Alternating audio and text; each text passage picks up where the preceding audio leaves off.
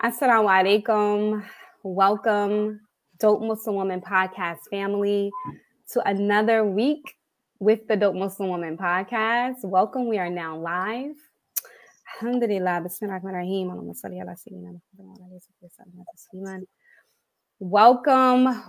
Welcome to the Forgiveness and Redemption series of season 3 of the Dope Muslim Woman Podcast. And this week is extremely special. It's our special edition week, mashallah. And this special edition is a 2-part episode. We are launching part 1 titled Forgiveness After Divorce. I am your host, Sabria Mills, and I would like to say assalamu alaikum wa rahmatullah. Welcome. It means a lot when you guys give your salams on the live. Please greet us. Wa alaikum salam. Assalamu alaikum, everybody. Alhamdulillah. Thank you guys for coming in. Please share the podcast. Now is a great time to share it onto your page. So go ahead and share. That's a contribution that you give back to the work that we do. Alhamdulillah. Wa alaikum salam.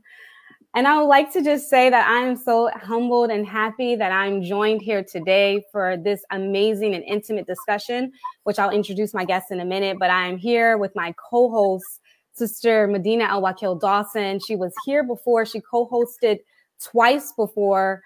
And she also has her own episode where she actually talked about marriage on season 1. She is my counselor friend. We typically all go to her for all of any issues in regards to counseling. She's phenomenal in the work that she does. Thank you so much for joining us, Medina Al-Wakil Dawson. Assalamu alaikum, everyone. Thank you so much for having me again. We are here again. I hope that I can do some justice, if you will, to what we're going to talk about today. I'm excited. I'm really excited to hear about what our guests have to talk about. Inshallah. Inshallah, yeah. So let me introduce them. Mashallah. This is extremely special. It's uncharted territory for me. So I ask that before we all begin, that we make a dua, that Allah is pleased with this and that we benefit from it. Ameen. But I would like to introduce our guests. I'm going to start with our sister. My sister here, she's been on the Dope Muslim podcast a couple of times. MashaAllah. She's a huge helper and supporter of the podcast. She's also an owner and a host of her own podcast called Between Us Podcast. Between Us and Y'all, podcast. And it can be found on all the streaming platforms. She does it with her son, Nafis, and it is absolutely phenomenal. So please support and check her out. She's also a business analyst. She's a caterer and owner of Spirits Food, LLC, vegan food. And they have these amazing cinnamon buns and bean pies and all kinds of stuff. So make sure you check her out. But I would like to welcome Sister Yasmin Hamid back to the Dope Muslim Woman podcast. Thank you for having me. Thank you for being here, sis. And I'm happy and humbled to introduce our brother. He was pretty humble with giving me his information, but I do know a lot of people know him for the work that he does in farming and permaculture. I hope I'm saying that right. He's also a teacher and an activist. He's a father, grandfather, and he's also a really, really dope artist. MashaAllah. Many of us have been a witness to his performances. I would like to welcome Brother Ross Kofi to the show. Assalamu alaikum. Wa alaikum salam. Thank you for having us. Thank you, brother. Thank you guys for being here. Please, we want to encourage an interactive discussion this time. Like I said, this is a very special edition. This is an episode that probably will be very hard to repeat. So I'm glad that you guys are here. Take advantage of the live comments and take advantage of having a dialogue and also asking questions. MashaAllah. So we're here to talk about forgiveness after divorce, and approaching this topic is so important to approach it with when I introduced you guys, I left out a very important fact that you guys were once married. Yasmin and Raz Kofi was once married. They were once a married couple. They are now divorced, and they are coming for the first time speaking publicly, just sharing some of their experiences and offering some wisdom as people navigate divorce and navigate forgiveness. So that's a really important part. Discussing this topic is an issue that we have in our community. You know that collectively our community struggles with divorce in general. We've spoken a lot about it. And it's a huge area of concern from even just our audience members. I wanted to just start really quick and take a pause and just start at the beginning. You guys were once married. Can you give us a little bit of information about like how long you were married and even just whatever you want to share about the marriage? Yasmin, you want to start? I think Kofi should go first this time. I'll introduce myself first. Okay, brother. Word. Well, you know, part of again, I'm grateful to be here and try not to be long-winded. So part of my grounding is to look at everything from a historical perspective, because we were taught that all history is a current event. So the short answer is that Yasmin and I met when I came back from, I was in Africa after having lived in Philadelphia for a few years as a teacher. And upon my return, we met and we were married roughly 2 years later. So I'm not going to give you all the details because she's This is the part I was waiting for.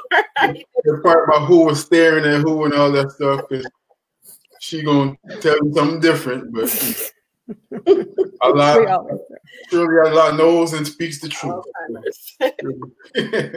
No, but yeah. So it was just kind of from the offset a really intentional communication and intentional union, to use that word, even before a marriage. You know, just we both come from families who are about community and about community building.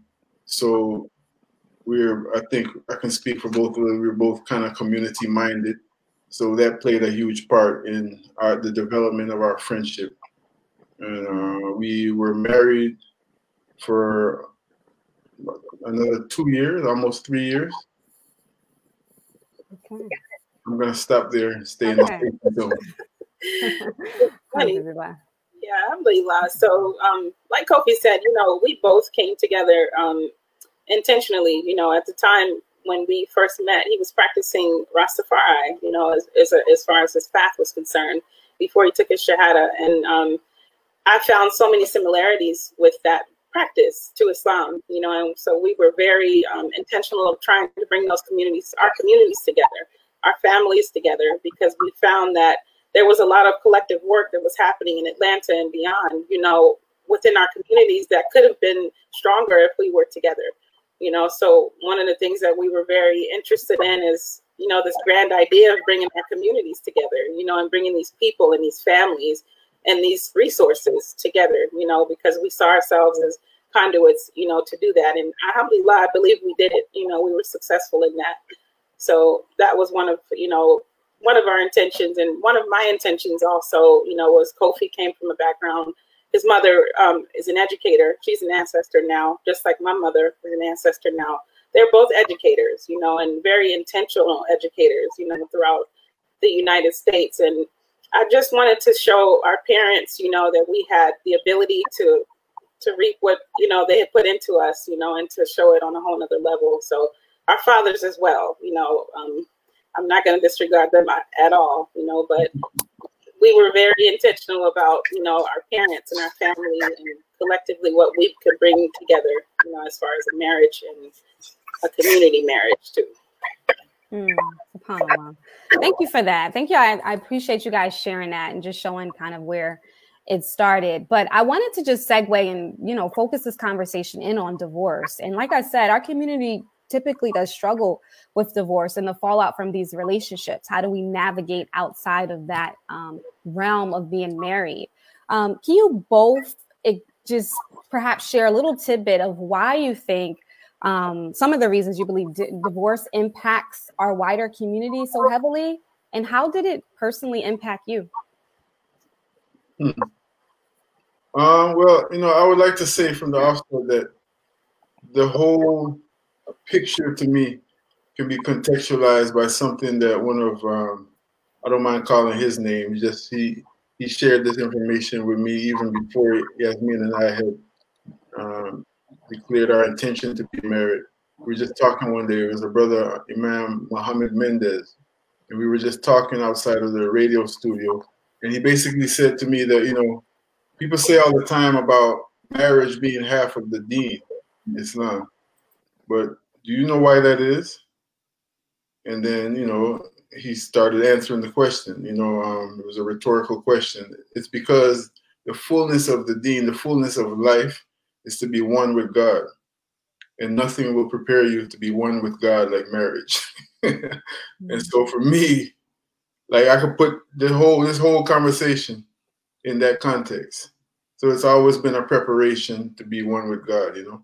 And I understand that I think we both gain a greater understanding through our relationship, how that's practically so. Because one of the first things it does is that it challenges your ego, you know, because when you're intimate in that way with somebody, there's no fences that you can put up. You know, you see yourself reflected.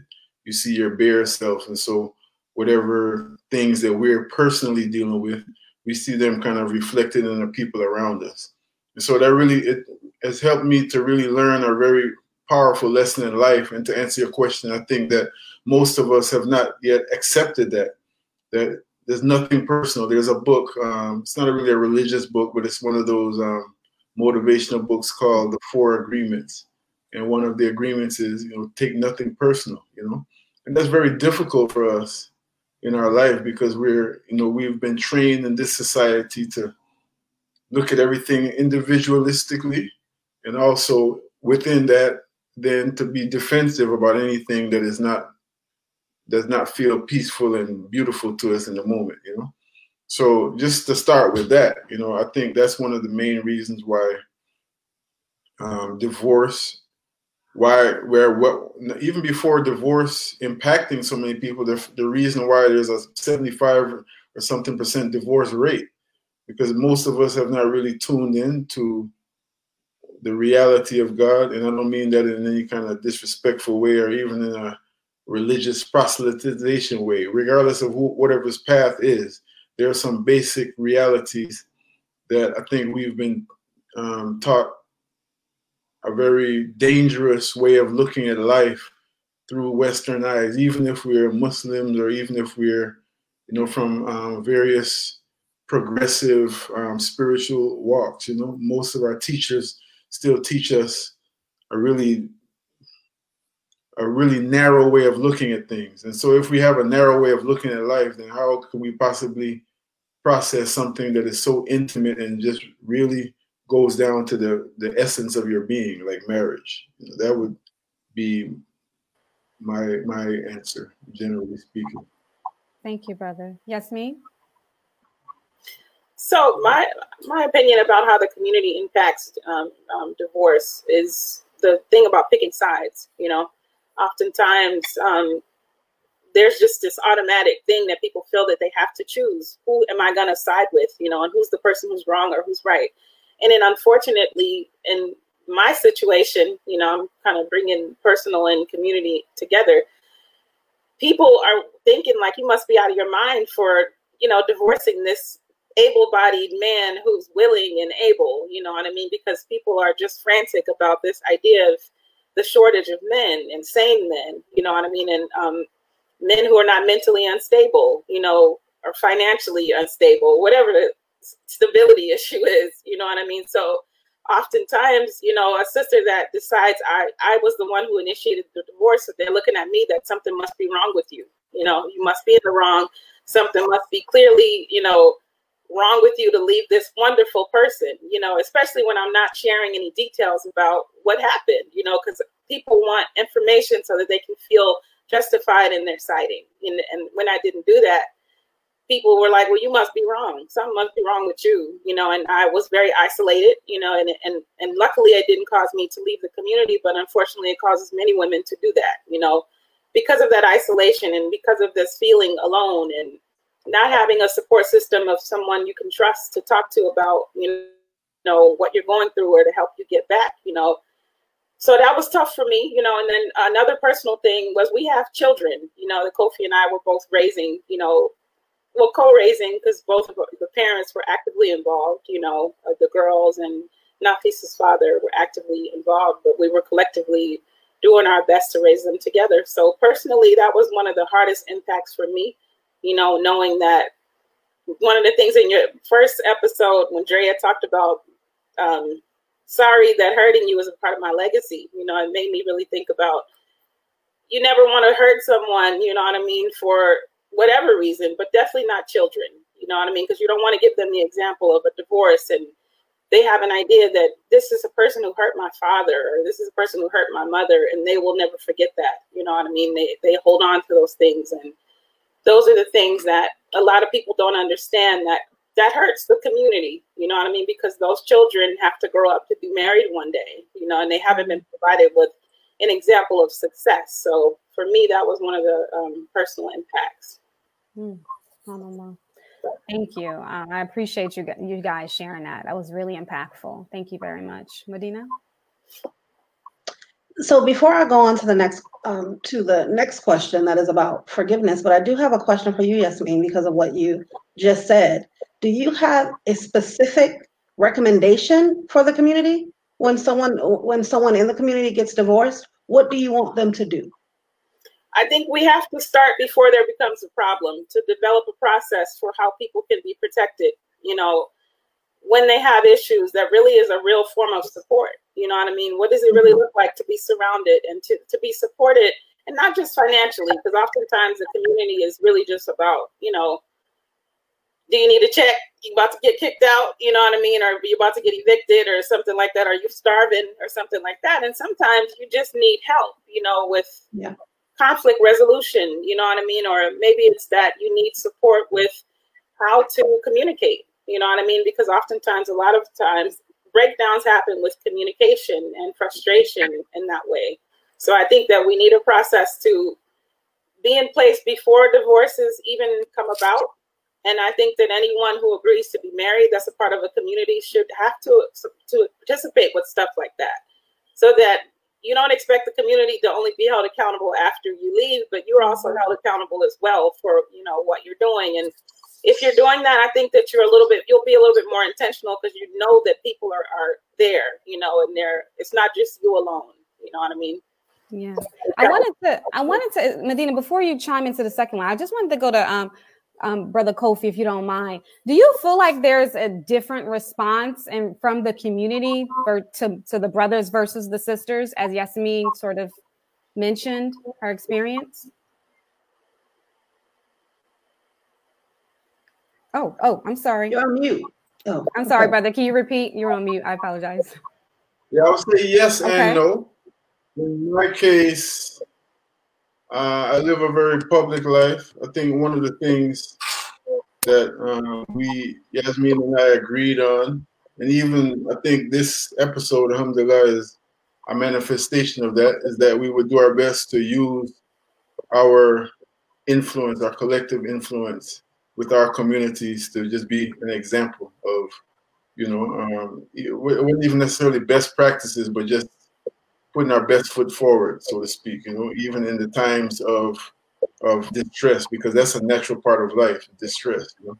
So there, on one level, it is different because patriarchy is a real serious disease, you know, that is still rampant in our world, and unfortunately is rampant in the Islamic world, just like most of the rest of the world.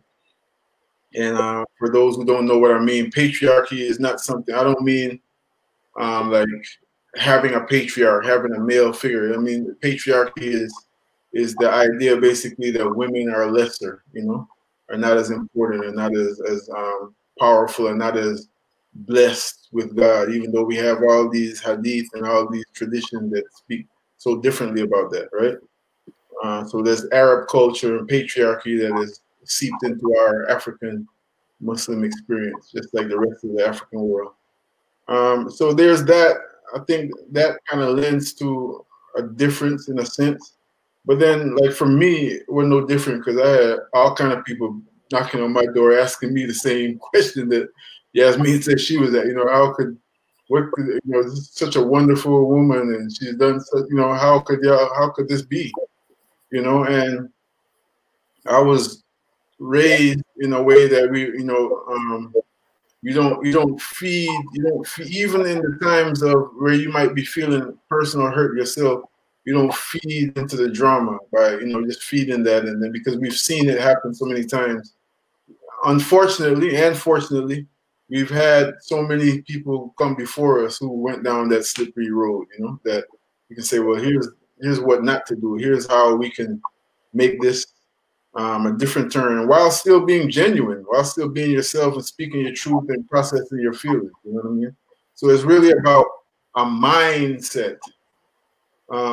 It's really about a mindset that is really, again, it might sound redundant, but community minded versus individual minded. If you're just thinking about yourself and your reputation and your image and all that, it could be real rough for you. But if you're thinking long term in terms of this is a whole legacy that we've inherited, and also, as Yasmin just said, a legacy that we're attempting to propagate to our children, and you just think with a different you think in a different way, you move in a different way when it comes to those sensitive things.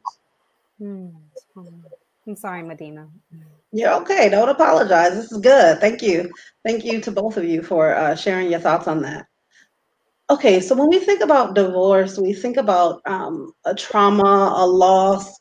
So the next question is how do you get through that? So forgiveness is a strong medicine for pain and loss. You got to forgive yourself, and then you have to forgive the other person. So we often speak about forgiveness as if it takes something from us, but we know it is one of the best things you can do for yourself, for you. What was your process of forgiveness? Brother, I'm going to start with you, if that's okay. Your process of forgiveness. Process of forgiveness. Yeah, I'm processing the question. You want me to go first? First and foremost, I have to go back to some gems we have in our community. We have some people who have been teaching for a long time, because I don't think this is an isolated situation. People go through things, and there's all kind of differences that can play into as factors into people separating. So a huge part of my process of just processing in general was a group of an elder man and woman who have a system called Healing Oppression's Wounds. And part of what they teach in that paradigm is using your feelings as messengers. So again, all of this goes back to what I said at the beginning about Imam Mendez. This is all an opportunity to get with God. You know what I mean? If you keep that as a focus, it kind of helps things. Also, to be honest, Yasmin, at the beginning of our relationship, she had us do this exercise called the good, the bad, the ugly, and the indifferent. And I must bear witness that's like a really sustainable way to build a relationship, because again, things happen. In our situation, it wasn't nothing off the chain or something that happened, but just people have cultural and all kind of societal things that are pulling at you, right?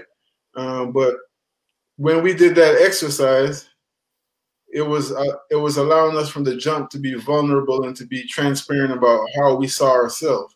So a lot of the things that we ended up facing that became a struggle or a source of stress or whatever, it wasn't no surprise to either one of us. We went into the situation knowing, okay, this is what it is, and so we gave it our best shot, so to speak.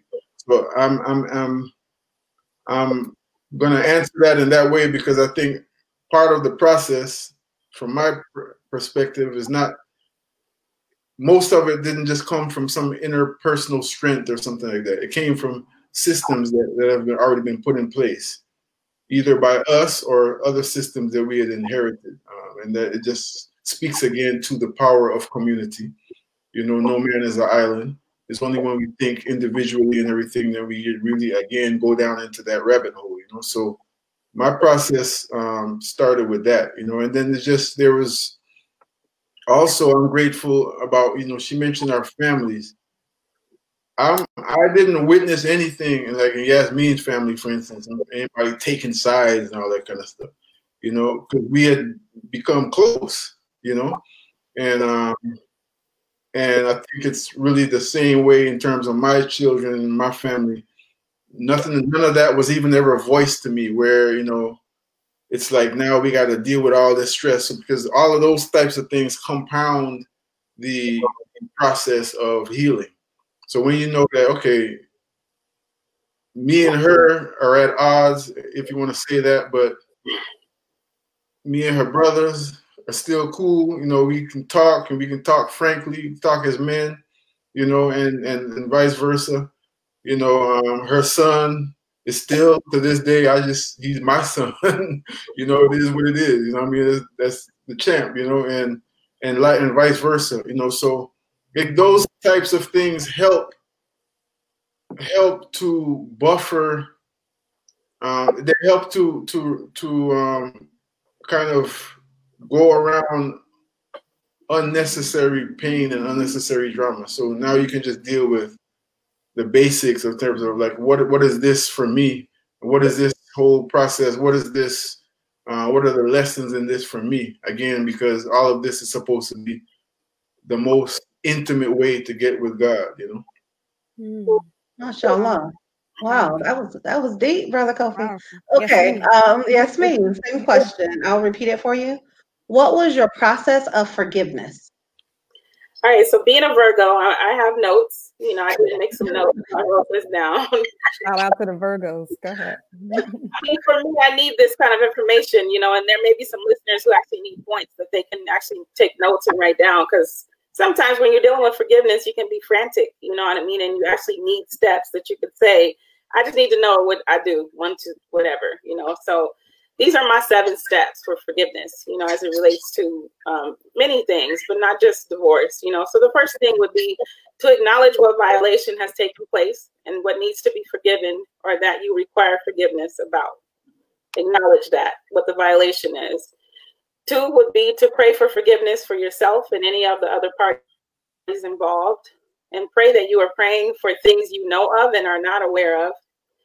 3 would be to give yourself unlimited time to heal and forgive, but to be intentional about moving forward and doing something about what needs to be done. 4 would be sure to forgive yourself, regardless if you were at fault or are owed forgiveness. You may even write down the things that you forgive yourself for. For example, one of the things that I said, 2 things that I said from my thing was, Yasmin, forgive yourself for being selfish and unwilling. Or, Yasmin, forgive yourself for not having the tools to communicate your needs effectively. 5 would be accept that forgiveness and forgetting don't have to be the same thing in order for you to be a good person or to be on the path to great healing. 6, actively replace your emptiness associated with pain and loss with something beneficial to your growth. And finally, 7 would be actually forgive others and communicate with them at some point, even if it's not in a real conversation, that you forgive them. This can occur for those who have passed on as well and can act as a powerful tool towards forgiveness and healing. And before you move on, I just wanted to acknowledge that, Kofi and I have been divorced for about 4 years now. And I know some of the listeners are probably thinking like, why are we having these people talking, but forgiveness for everyone takes time, so it may take you 10 years, it may take you 4 years, you know what I mean? So the reality is this is an excellent example of what forgiveness looks like, you know what I mean? Because who knows, where anyone is with their forgiveness, but when you actively take the steps to move forward to heal that, that's the power. And that's what I'm grateful for. So real talk. I mean, I remember my mom transitioned 3 years ago. About 3 years ago, may Allah be pleased with her, and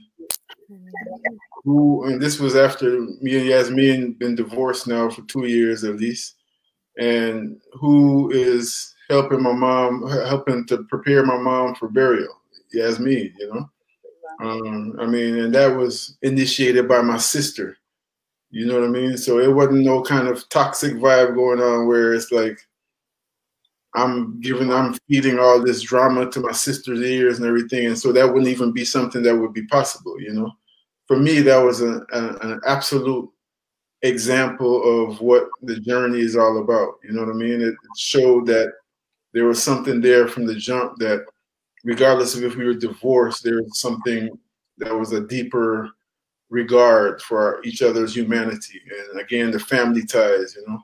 There's there's a saying in the Christian tradition, you know, blessed be the ties that bind us, you know.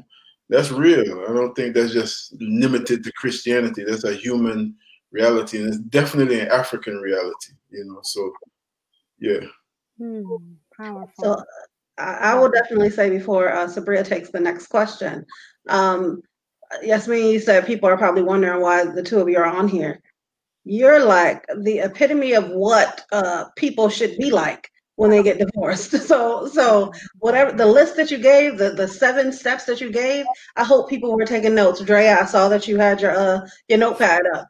I hope people were taking notes, because even as a counselor, listening to some of those, I didn't even think of some of those. Like I want to make sure that I let my nephew show. You know, we had some time that it wasn't so nice. You know what I mean? It wasn't. I went through no drama and stuff. You know what I mean? But I'm not gonna front and say that I didn't have my crying and losing weight, listening to Mary J. Blige and all the stuff. You know what I mean?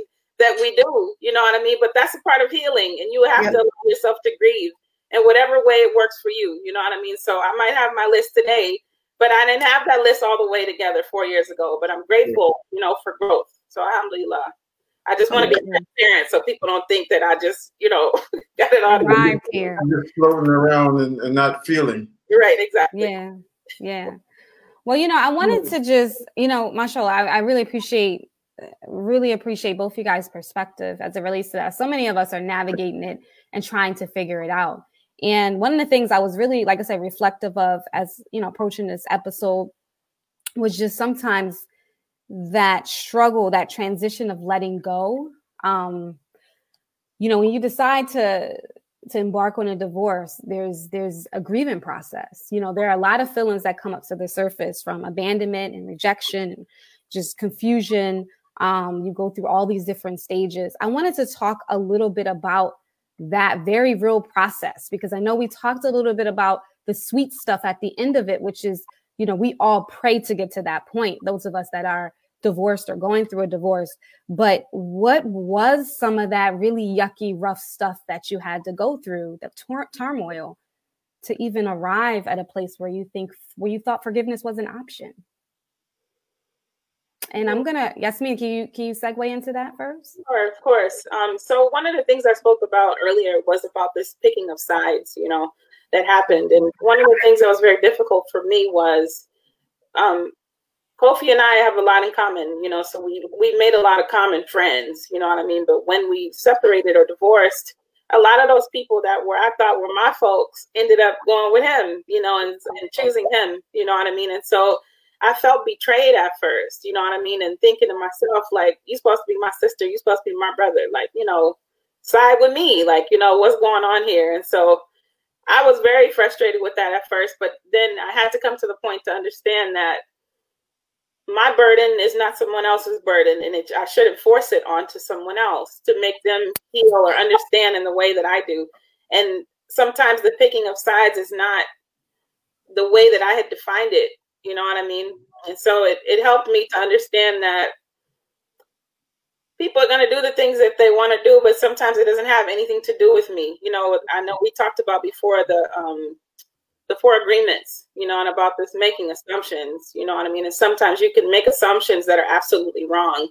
And I didn't give a lot of those people the benefit of the doubt to just ask, you know, how come you didn't show up for me? You know what I mean? Where were you when I needed you? You know what I mean? So that was very difficult for me. And I felt that another thing that was really hard was collectively some of the things that Kofi and I were trying to build. No, I wasn't at a place to be able to continue it. You know what I mean? Some people can work together after breaking up, but I wasn't in a space to be able to do that type of thing. So some of those things could have been powerful and beneficial, you know, projects or whatever for the community, but I wasn't in a space to do that. I'm going to, before Kofi, I bring you in, I'm just going to segue into an audience question. They said, yes, but did you have a lot of assets, properties, investment accounts and children to divide. This is divorce with a capital D when it can get ugly. Yeah, that is kind of true though. But it's interesting because I see that those are the things that usually stand out as being most important, you know, at the end of a relationship.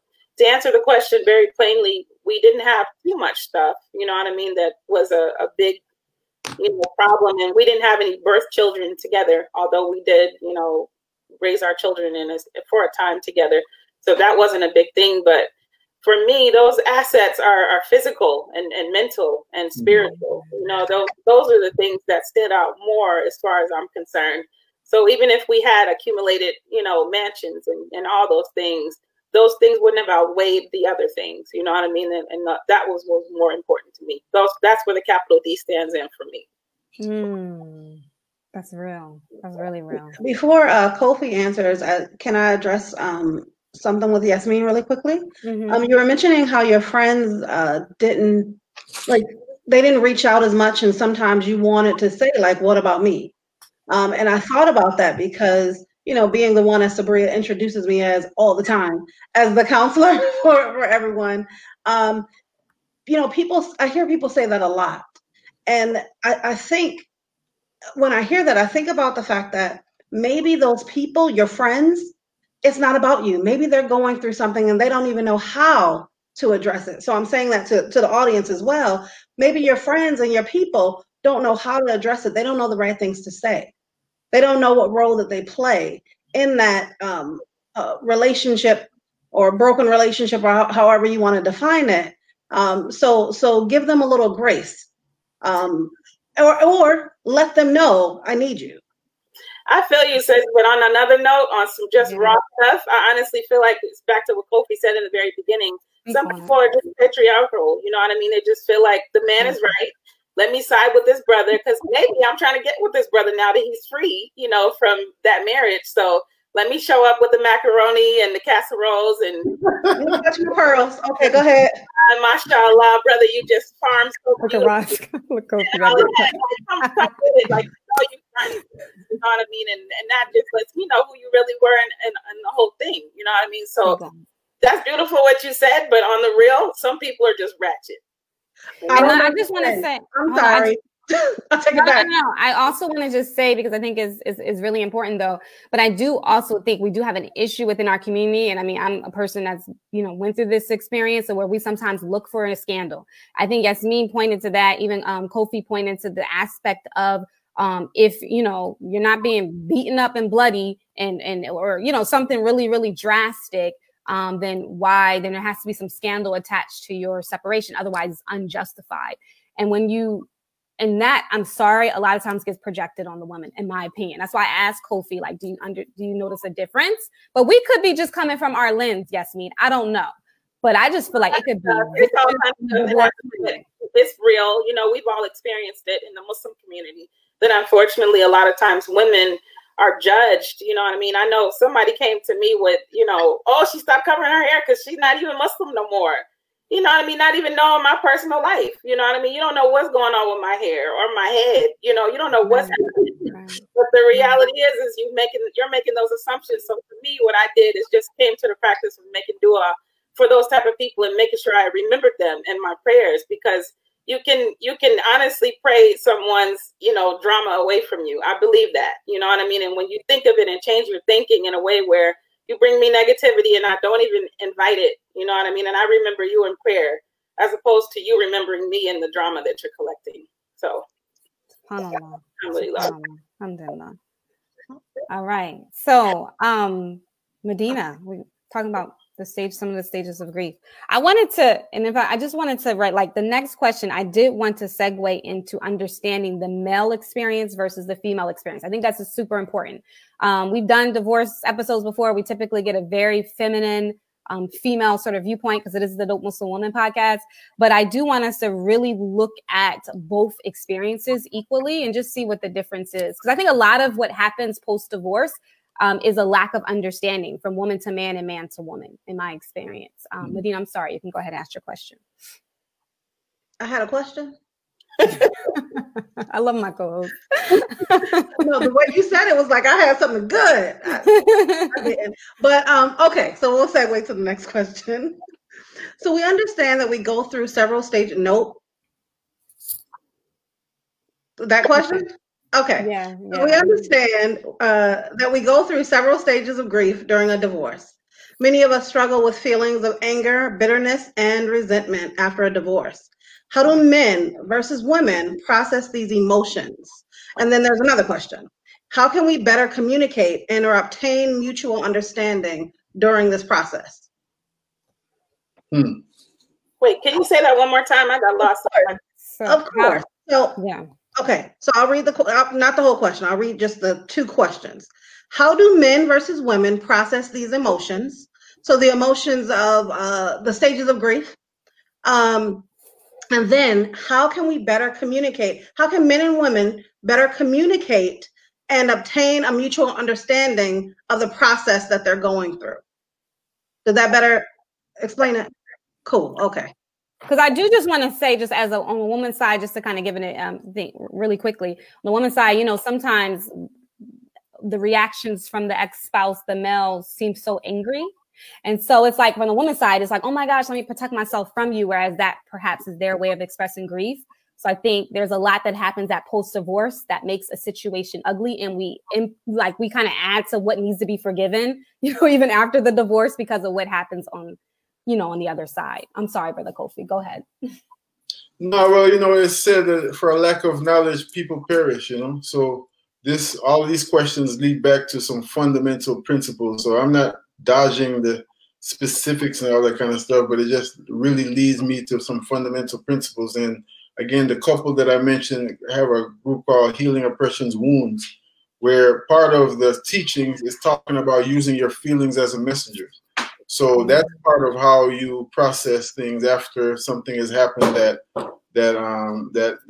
feels bad, and I think this is part of something that in my mind should be a part of the rites of passage for everybody, all of us, all of our people, because we're talking about a very human reality of disappointment and all these things. But just real quick, so for instance, if there's anger, then the paradigm says that there has to be some kind of violation. And if you found a violation, then that's when you're legitimately, quote unquote, angry. Other than that, it's something else. So as you said, Sister Sabria, is it?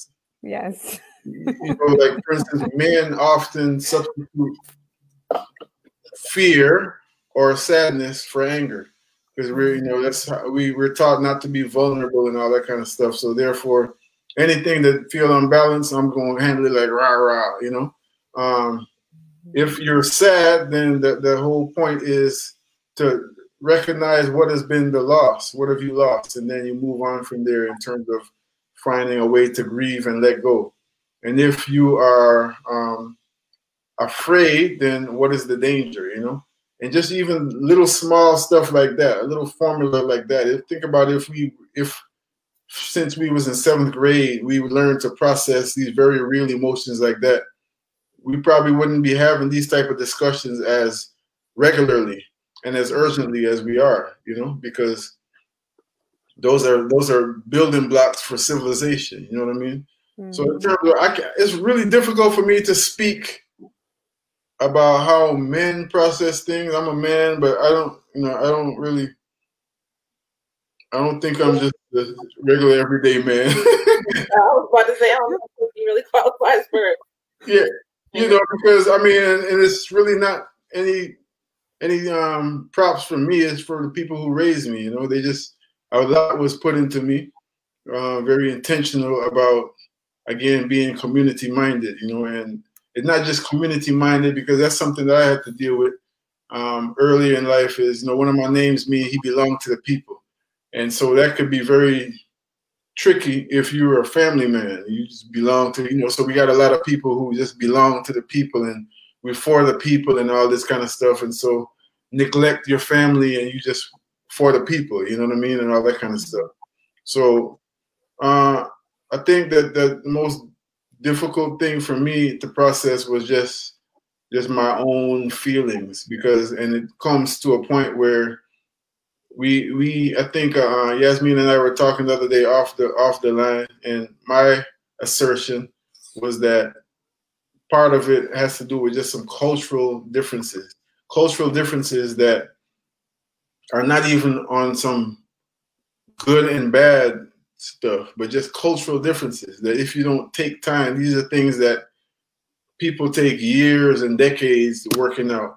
If you don't take time to really reconcile these differences and to really acknowledge these differences, and usually you don't get to acknowledge something until it's fly right in your face, right? So I mentioned the good, bad, ugly, and indifferent. That really was very helpful.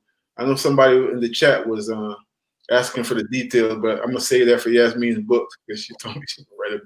But you know, it's just like if you have some basic things, like one of them that's very general is some people talk a lot and some people don't talk a lot.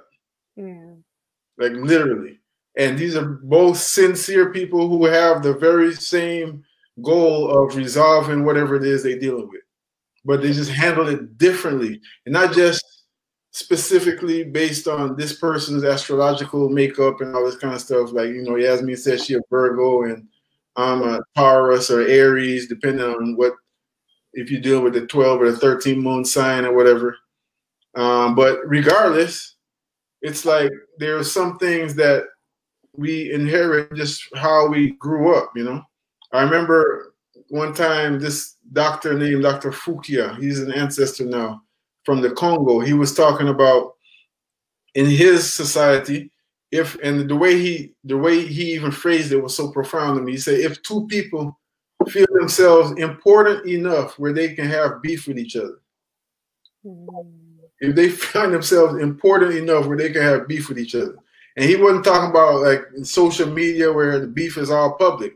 It might be something nobody know about, but the whole point is how Allah created us in community and as one, even if there's something that's very relatively small or relatively private, it affects the whole. But if these people found themselves so important enough where they could have beef with each other, they were made to sit in the middle of this compound. There was a hut in the middle of the compound that was only yay high, like 2 feet high, so they couldn't even walk around and huff and puff, and they had to sit there until they worked it out. That's a cultural thing. Yeah. But were we raised in that culture here in America? No, we were raised as like we all have the ability to go into our own room, into our own chapel, into our own little cave. And right, but it's almost promoted, it's elevated above the communal kind of energy, you know? So I could go on and on, but I think that's the long and short. Yasmin, what about from the feminine perspective, women? What's some insight you can give? So as far as women are concerned, I will speak about how, you know, we are naturally nurturers, you know what I mean? And when we are not able to nurture, we feel guilty, you know what I mean? And we feel like failure, you know, in a sense, because I believe relationships in a sense can be seen just like raising a child in a sense, where you are putting everything into this thing. You are investing, you're doing all that you can to nurture it and allow it to grow. And when it dies or when it withers or doesn't, you know, rise the way that you expected, you can feel defeated, you know what I mean? So as far as a woman is concerned, for me, you know, my specific thing was I didn't make it. You know what I mean? I didn't do all the things that I could have done to make this thing successful. You know what I mean? And so one of the processes that I went through was actually something Kofi and I used to do, you know, together. Was we had a board, you know, that we used to write on, where we would say, please don't say, please do, and please don't do, you know, and we would fill it out throughout the week and communicate about those things at the end of the week. And I did that with myself, you know, after the relationship ended, you know, and it takes bravery to be able to really not just talking to yourself like a crazy person or something, you know what I mean, but really, really speaking to yourself and understanding what happened here, you know, what was the thing that you went through. And it's the other exercise that Kofi mentioned with the good, bad, and the ugly. and the beautiful was a process of, we had to write 10 things about ourselves under each of those categories. And then we exchanged the list, you know what I mean? And it's funny when you're writing those things about someone else, it's real easy to talk about what's good about this other person or what's beautiful, you know, but I made that list again after, you know, we divorced and compared it, you know, to see what had changed, what was different, you know, about what I saw that was beautiful about myself or what was ugly, you know, what were those things? And I really paid attention to them because I don't want to take those things into another relationship or into the raising of my son or, you know, the raising of my community. I don't want to take those things and have them as baggage. So I was intentional about those things. And, you know, I did some regular woman stuff where we do our cleanses and we drink our, you know, vinegar and lemon and all of that stuff, you know, that we do. We work out, you know, and I tried to be intentional about that because I really believe grief is what's associated with things like cancer and body illnesses. You know, this is one of the things that I could say, give thanks to Kofi, you know, for learning that from him in our marriage. You know, he was very intentional about teaching me about a lot of stuff like that. And I'm grateful to have held on to it. I knew some things, you know, before I met him, you know what I mean? But I can say that I tried to make sure that I didn't hold too much stress inside because I was concerned about my health. My mental health and my physical health. So that's my answer. I'm sorry. No, I was going to say, can I ask Yasmin? I'm always going to keep asking this. What would you tell not the community, we don't want to talk about the community anymore, but what would you tell the viewers about coming out of that state of, I don't know, what do we want to call it? Loss?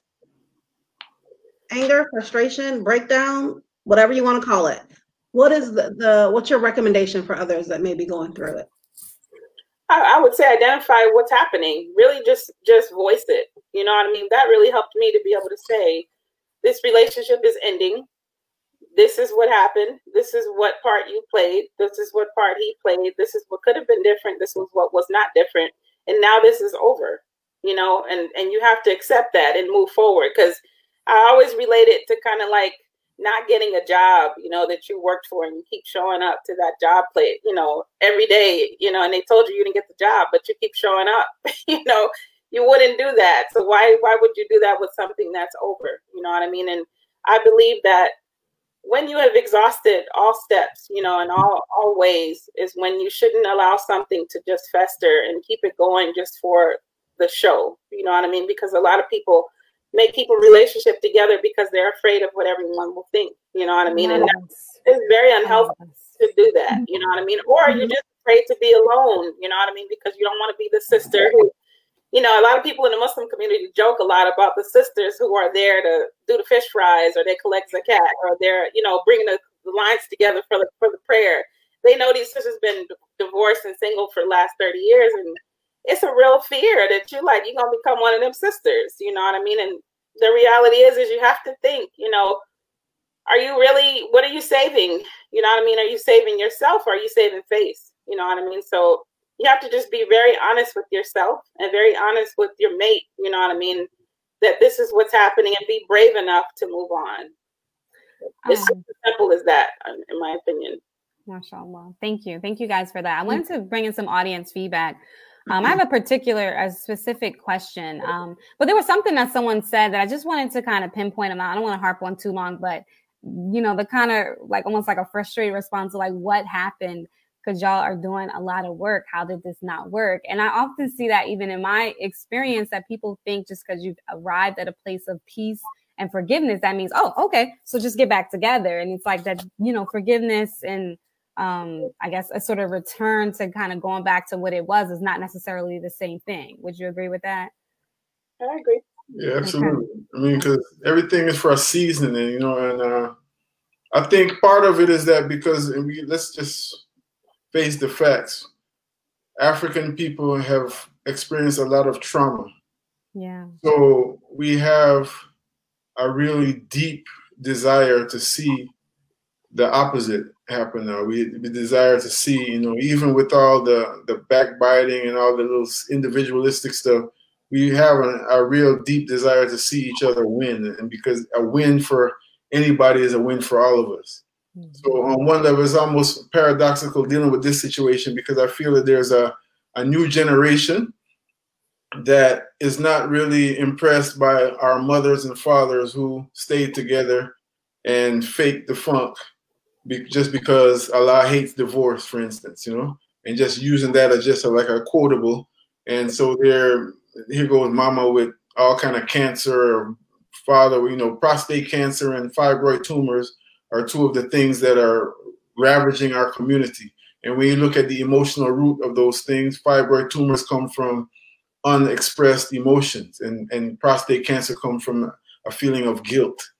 And these are two things that are just ravaging, again, that's the best word I could use, the African community in America, right?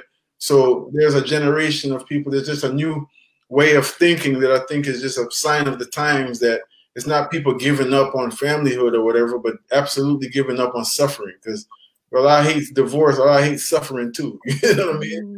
That's one thing for sure. Allah hates oppression, right? So even if it's not a matter of oppression, though, in terms of what we would traditionally feel, somebody beating somebody up or cheating on them, or bringing them crack to smoke at night or whatever it is, you know what I'm saying? That's one form. But then when we look at the whole journey again, it's all internal. So anything, if we're oppressing ourselves with our thought process, or if we're oppressing ourselves with heaviness because we have not learned how to process real emotions and all that, it's the same thing. So then therefore, the option is to separate from that, and along the way, for me, the foolproof sign is that Yasmin and I can still have a conversation. We do business together, you know what I mean? Her Cinnabons and everything, they sell at my establishment every Saturday. People come out together, we have these family ties that, have not really been affected in that way, you know what I mean? That's something that, to me, that is the answer to what happened. So you was just looking for us to still be in the same house together, and is that the benchmark of success, right? Or is it something deeper than that? That's the question that I would pose in response to those questions. Powerful. Now I have a question. I want to just segue really quickly. It's actually directed to Sister Yasmin. And the question is, it's just a little big. I can't put it on the screen. But Yasmin, do you feel like it was easier to forgive because of the way Brother Kofi's demeanor is? Sometimes I believe the other person's personality hinders the peacefulness between the divorced couple. Wait a minute. So are they saying that? Wait, let me read that back, because Sure. Wait, calm down. Wait a minute. I think what they're saying is, because it seems I just met Brother Kofi just like an hour ago, but I think he's calm. He has a calm demeanor, right? We don't know him now. Behave yourself. But maybe they're saying like he seems so calm and chill. So was it easier to not hate him? I'm gonna be real, to not hate him because of how he is. You still want her to repeat the question, or? No, you got it. Just making sure they weren't trying to say like I was argumentative and the angry black woman. Oh no. They're saying because of him. Because there's, I guess, from that woman's perspective, a lot of men may not be navigating it in this super reflective sort of way with all these kind of fundamental principles Brother Kofi has, So it's like, does that play a factor in this forgiveness process for you, Yasmin, as the woman? Absolutely it does, and that's one of the reasons why we were married.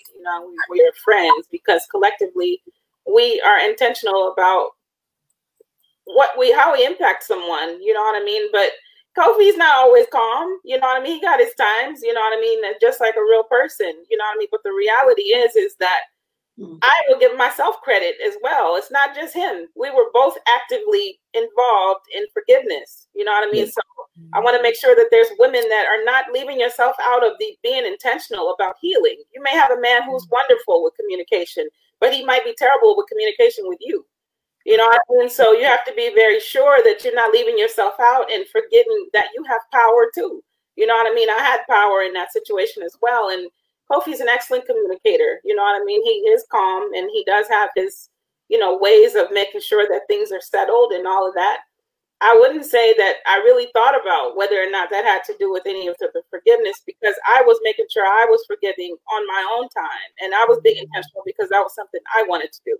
You know what I mean? And whether that made it easier or not for him, I don't know. You know what I mean? But the thing about it is I can only speak for myself to say what I was doing and what I was being intentional about. And alhamdulillah, he was on the same, you know, page and path, you know, which is why I believe we can be here today. SubhanAllah. Yeah, good point. And I know we're a little over time, but that's okay. This is a special edition. So we're gonna wrap up in a bit, but we do have another question. Before we kind of like come to that last question, Medina, which I'm gonna have you take, I did just want to ask you guys at this point in your process, is there anything that you guys wanted like to share with one another? Or have you guys had those talks already in regards to just forgiveness and or even just expressing gratitude? Yeah, we've had those talks already. We continue to have those talks. You know, I mean, it's just, I think one thing I can speak for both of us, Yasmin, correct me if I'm wrong, but one of the things that we reflected even as we were going through the process is that it's a real jewel when people say you keep your love life private, you know, and it's difficult because of the way we're situated in our communities, you know. It's like naturally very public, you know what I mean?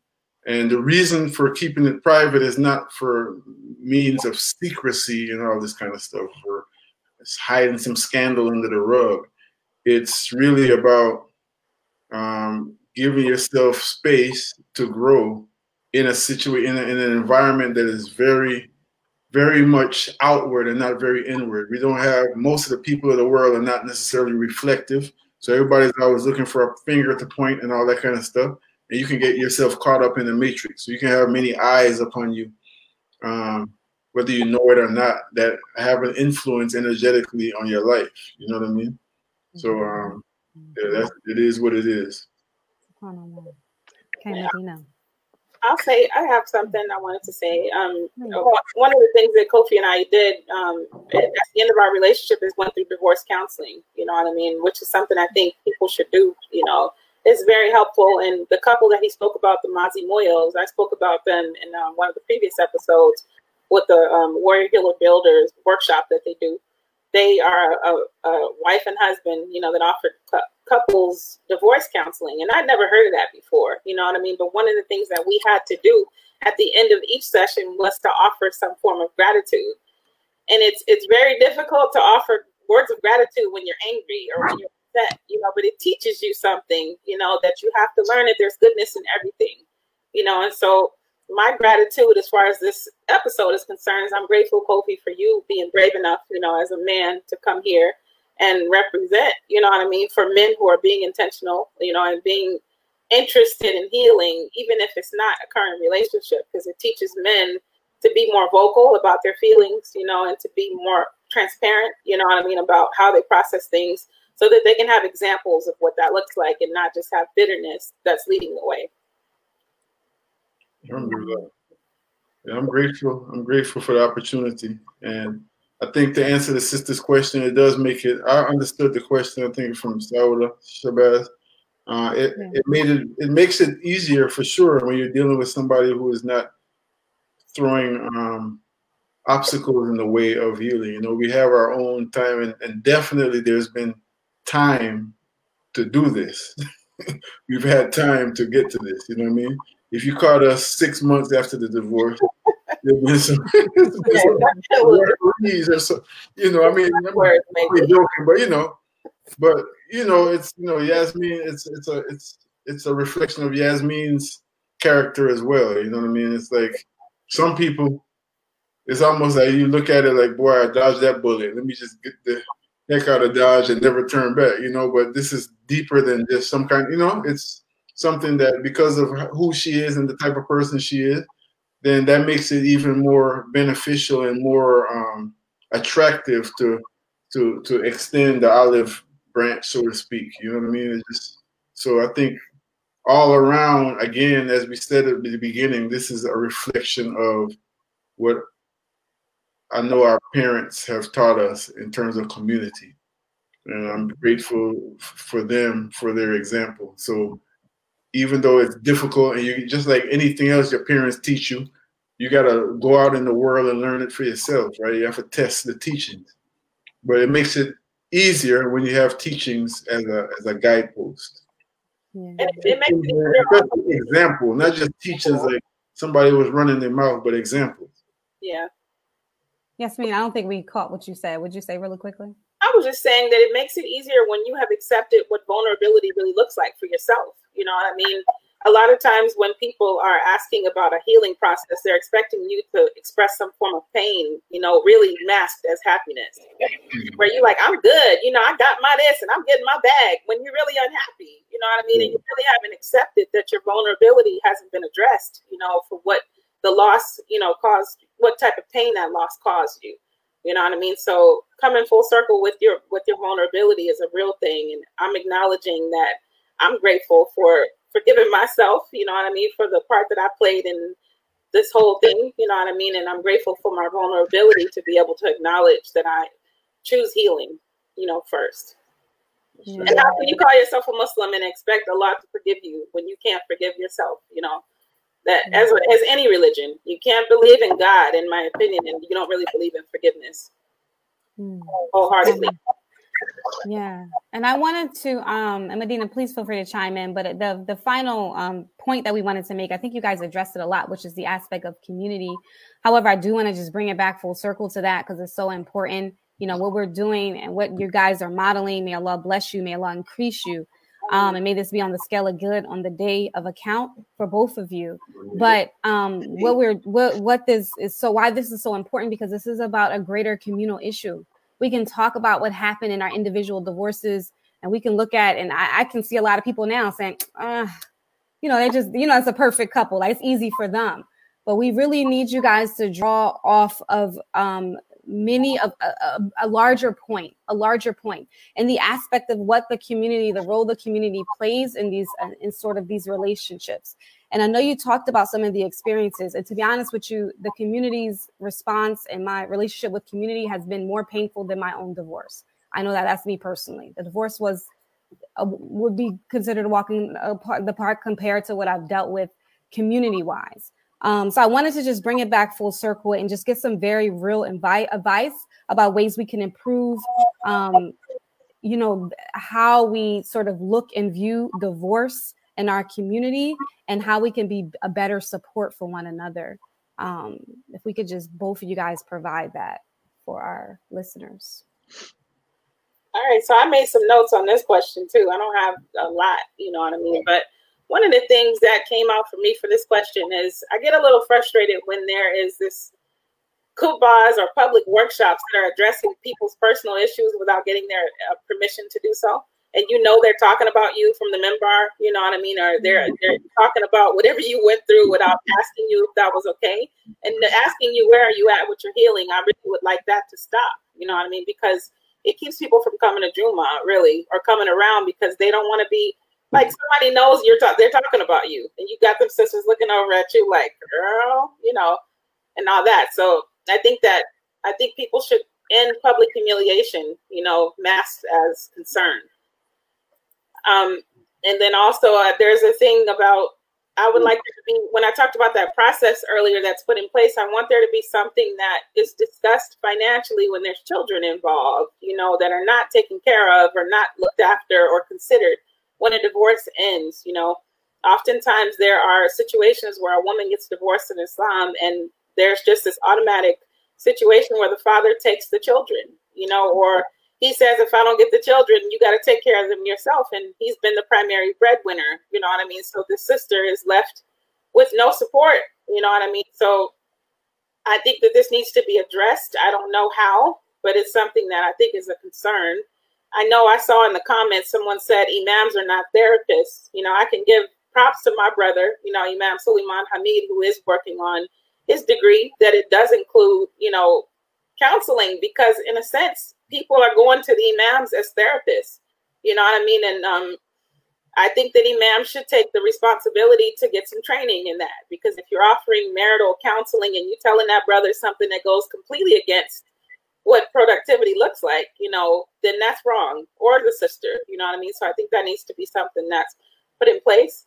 And I think that there needs to be something to check in with couples after the divorce, after some time, just to check and see where they are. You know, if you expect them to give back to the community as active members, they should be, you know, understanding how they're still a community member. So, and that's what I think. Yeah, I leave my other points out because I got some other stuff, but I know we're out of time. Wow, powerful, Brother Kofi. I would draw the analogy of the story of an African community that has a different way of dealing with when somebody goes off track. It starts with a song that the mother learns in the womb, and this mother sings the song to the child while she's with child. And then when the child is born, that song is sung to the child by the community. And anytime this child acts a fool, so to speak, they have this person in a circle and they sing this song to them. And that's just really a way of dealing with, that's a more civilized, in my opinion, way of dealing with the human experience, because we're all going to fall short on some level and manifest some type of imbalance. And I would say the same thing in terms of divorce. As Yasmin said earlier, people, if we're really serious about community building and nation building, I know some people don't want to use the word nation building or whatever. I'm a Pan-Africanist, so you know that's just me. If we're serious about that, then we have a sincere joy in seeing two universes come together as one. You know what I mean? Because that's what it is, two universes. You know, in the human experience, then we will treat that union with care, and we won't wait until there's something wrong. You know, it's not the time to really try to fix a situation in an emergency as it is in terms of being proactive. You know, and then this actually will be a thing that becomes a habit of ours, and then you'll see more and more, or less and less need for emergency problem solving, because we have institutionalized these basic building blocks of nurturing a human reality. Remember, it's two human beings that are coming together to perform a sacred act of, of matrimony. You know what I mean? So if we are looking at it's basically the same thing Yasmin is saying, the public humiliation or whatever, however it comes. If we have a mindset of care, then the care will show. The care will be demonstrated in a very tangible way, and it will have results upon results upon results that can be measured through the years. You know, then all of a sudden, then you have a community like many of the community that when I embraced Islam, the community that I found, it was something that wasn't, I don't know, someone said in the chat, it wasn't to marry Yasmin and nothing like that, to be honest. It was something that was a calling from the creator that I had been studying and all this since high school, you know. So I came up in a generation where Islam was very deep into our hip hop and all that kind of stuff. So we was always just studying it, you know. So, but the whole point is, I was attracted to a whole legacy. And that legacy includes intentionality about having your own and, you know, doing for self and all that kind of stuff. So I submit that our legacy that will attract future generations can absolutely include kindness and nurturing and caring for these very tender institutions.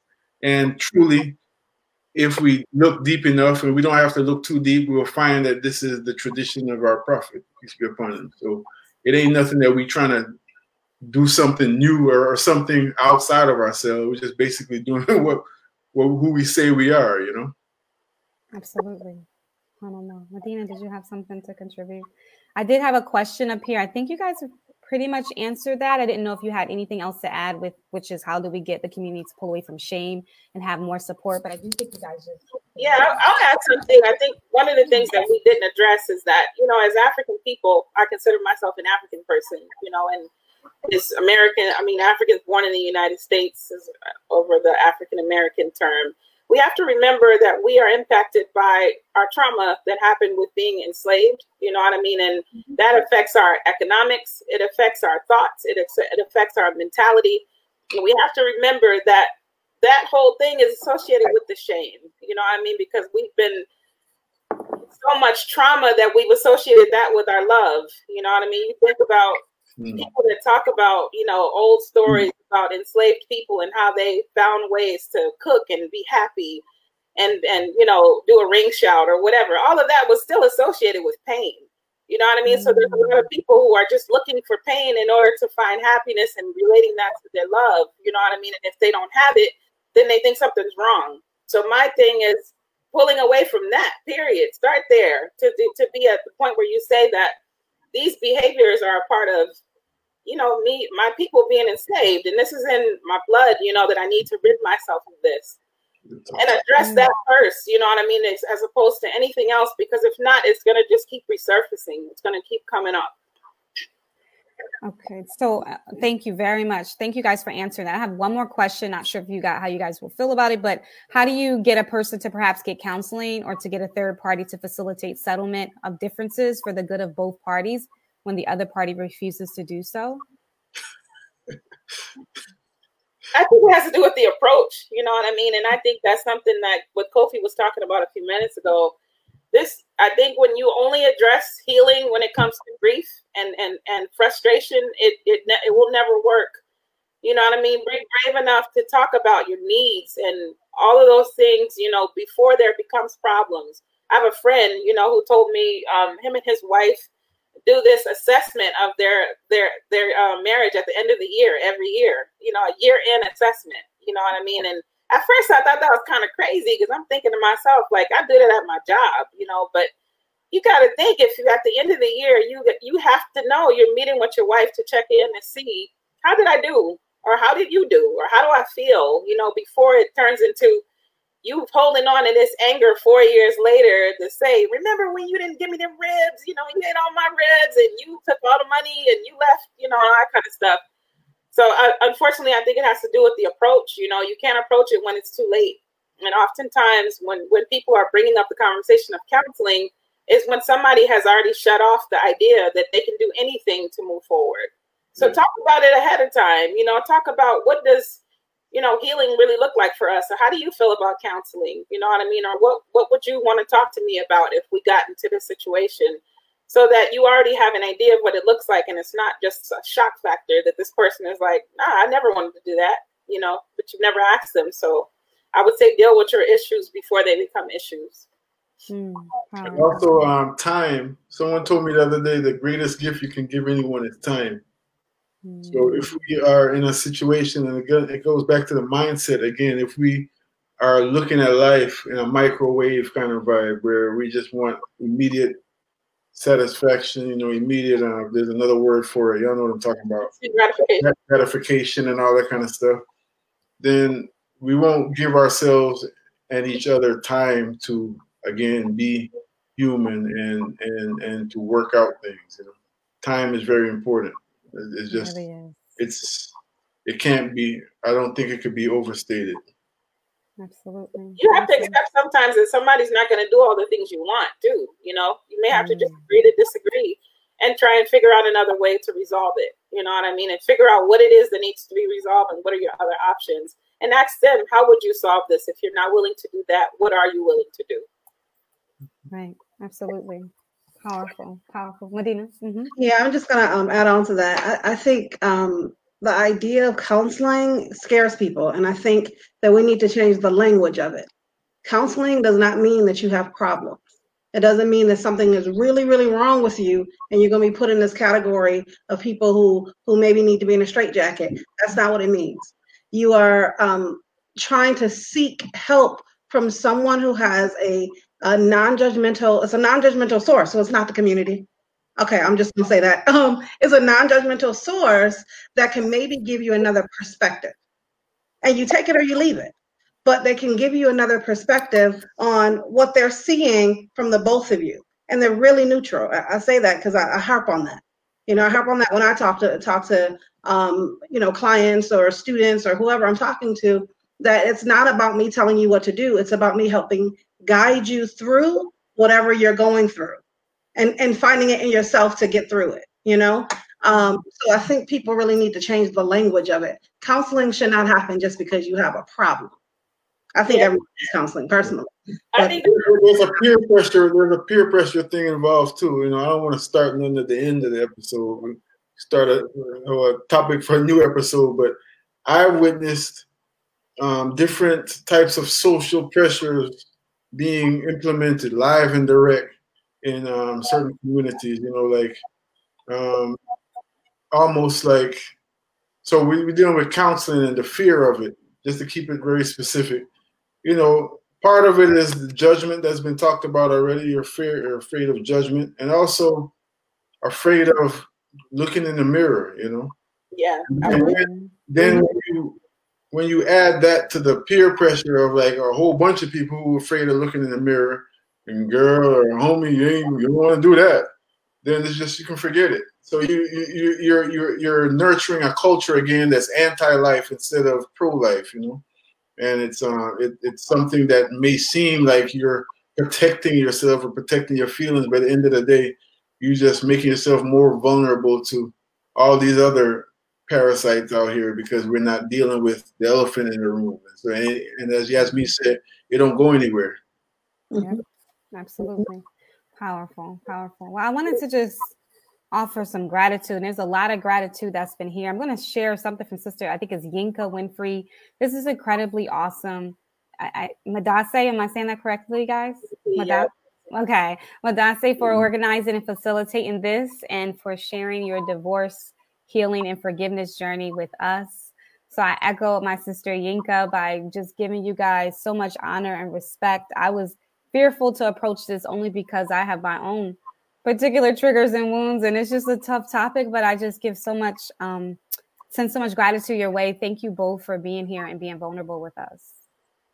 Alhamdulillah, it takes bravery, you know what I mean? But I think that one of the things I could say for Kofi, myself and Kofi, is that we are intentional about our community, you know what I mean? And the only way our community is going to move forward is if people start to stand up and look for healing and be intentional about it. You know what I mean? Whether it involves you or not, you know what I mean? You have to think about what part you're playing in it. So I was grateful when you asked me, you know what I mean, to be a part of this, because I'm interested in our community healing. You know what I mean? We need it. We need it more now than ever. Yeah, absolutely. I mean, alhamdulillah, thank you. And I wanted to just thank you, Sister Medina, for being here and helping us get through this amazing episode. It's been extremely healing. The audience is all sending their gratitude to you guys. I know we're way over time, but it was worth every minute. For those that have asked over and over about whether it's recorded, yes, this is recorded. You can always find it on YouTube. You can always find it on the Dope Muslim Woman Podcast Facebook page. You can go back and watch it as many times as you want. Continue to share it. Continue to support the Dope Muslim Woman Podcast. We have a link. Usually Saudia places it, but it's for our Teesprings. It's where we have our products and how we finance this amazing content. Please don't forget to come back tomorrow. It's a 2-part episode. So we are doing part 2 with Ziada Dean and Dawood Akbar, who are also now a divorced couple, but they talk about navigating co-parenting. They share a son, and they're going to be talking about that sort of aspect of things, which some of you guys asked about. So come back tomorrow, 8 p.m. Eastern Standard Time. Thank you, Jazakallah khairan. May Allah bless you again, Brother Kofi. May Allah bless you again, Sister Yasmin. Thank you, Sister Medina. Hope everybody has a good night. Assalamu alaikum wa rahmatullah. Wa alaikum assalam wa rahmatullah.